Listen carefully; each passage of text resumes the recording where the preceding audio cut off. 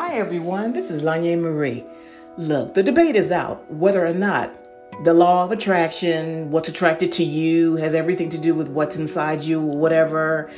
All I know is you may not always be responsible for what you attract. However, I don't think anybody would argue you are 10 million% responsible for what the hell you decide to entertain.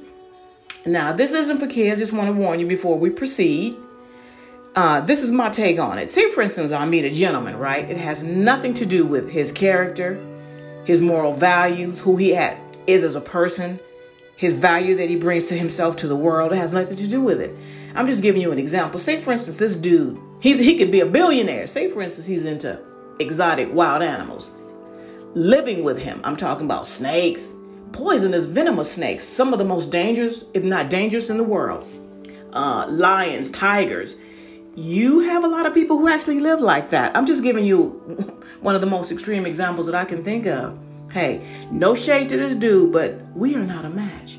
I don't care if he's a billionaire. I never, ever want to live with exotic wild animals that just because you raise them as a baby, oh, they're real cute, but they get older, they mature.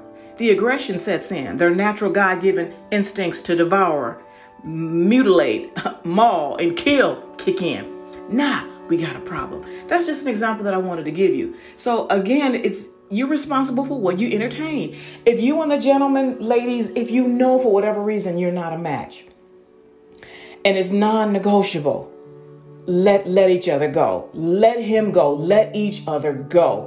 When there's no room for negotiation, why stay around and waste your time? That's an example of what I'm saying is to the extreme. You're responsible for what the hell you choose to entertain. And yes, some men can approach you that you be thinking to yourself, golly, damn, is that the best that I can do? To me, instead of concentrating on why he approached me or whatever, or maybe trying to put him down or make him feel, even in my head, I wouldn't say it, less than as a man, concentrate on the fact that you're not a match and move on. Let the gentleman go. You know, one thing I've noticed too, when we hang on is when we're avoiding the inevitable. We're avoiding what we know is coming down the road. And by us hanging on, when we know it's not going to work, we're not leaving empty space for someone where we know that it will. So ladies, when you know it's not, when you know it ain't going to work, like I said, you're responsible for what you entertain. Let it go. Save yourself some pain. Let him go. Do it with kindness, dignity, and as humane as you probably can. And some guys, they're persistent. They claim they really like you. They claim they really love you, whatever. To me, I'm not trying to figure that out. If I know it's not a match, I'm going to be honest and authentic. And maybe even tell the guy at some point, if he's refusing to let go, look, dude, I'm sorry I have to do this, but you take care of yourself. I don't want to hang around anymore and give you something that I can't give you what you need. I've done that before. I think that's the best thing to do, because let the dude go. Even though he may claim to love you and all this fancy business, if you know for whatever reason you're not a match, then let him go.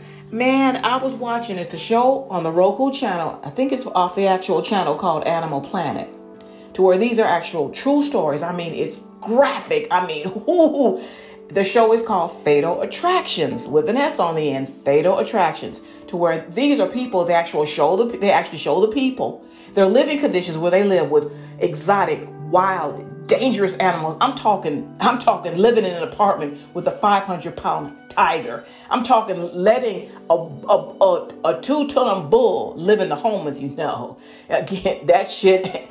I'm sorry.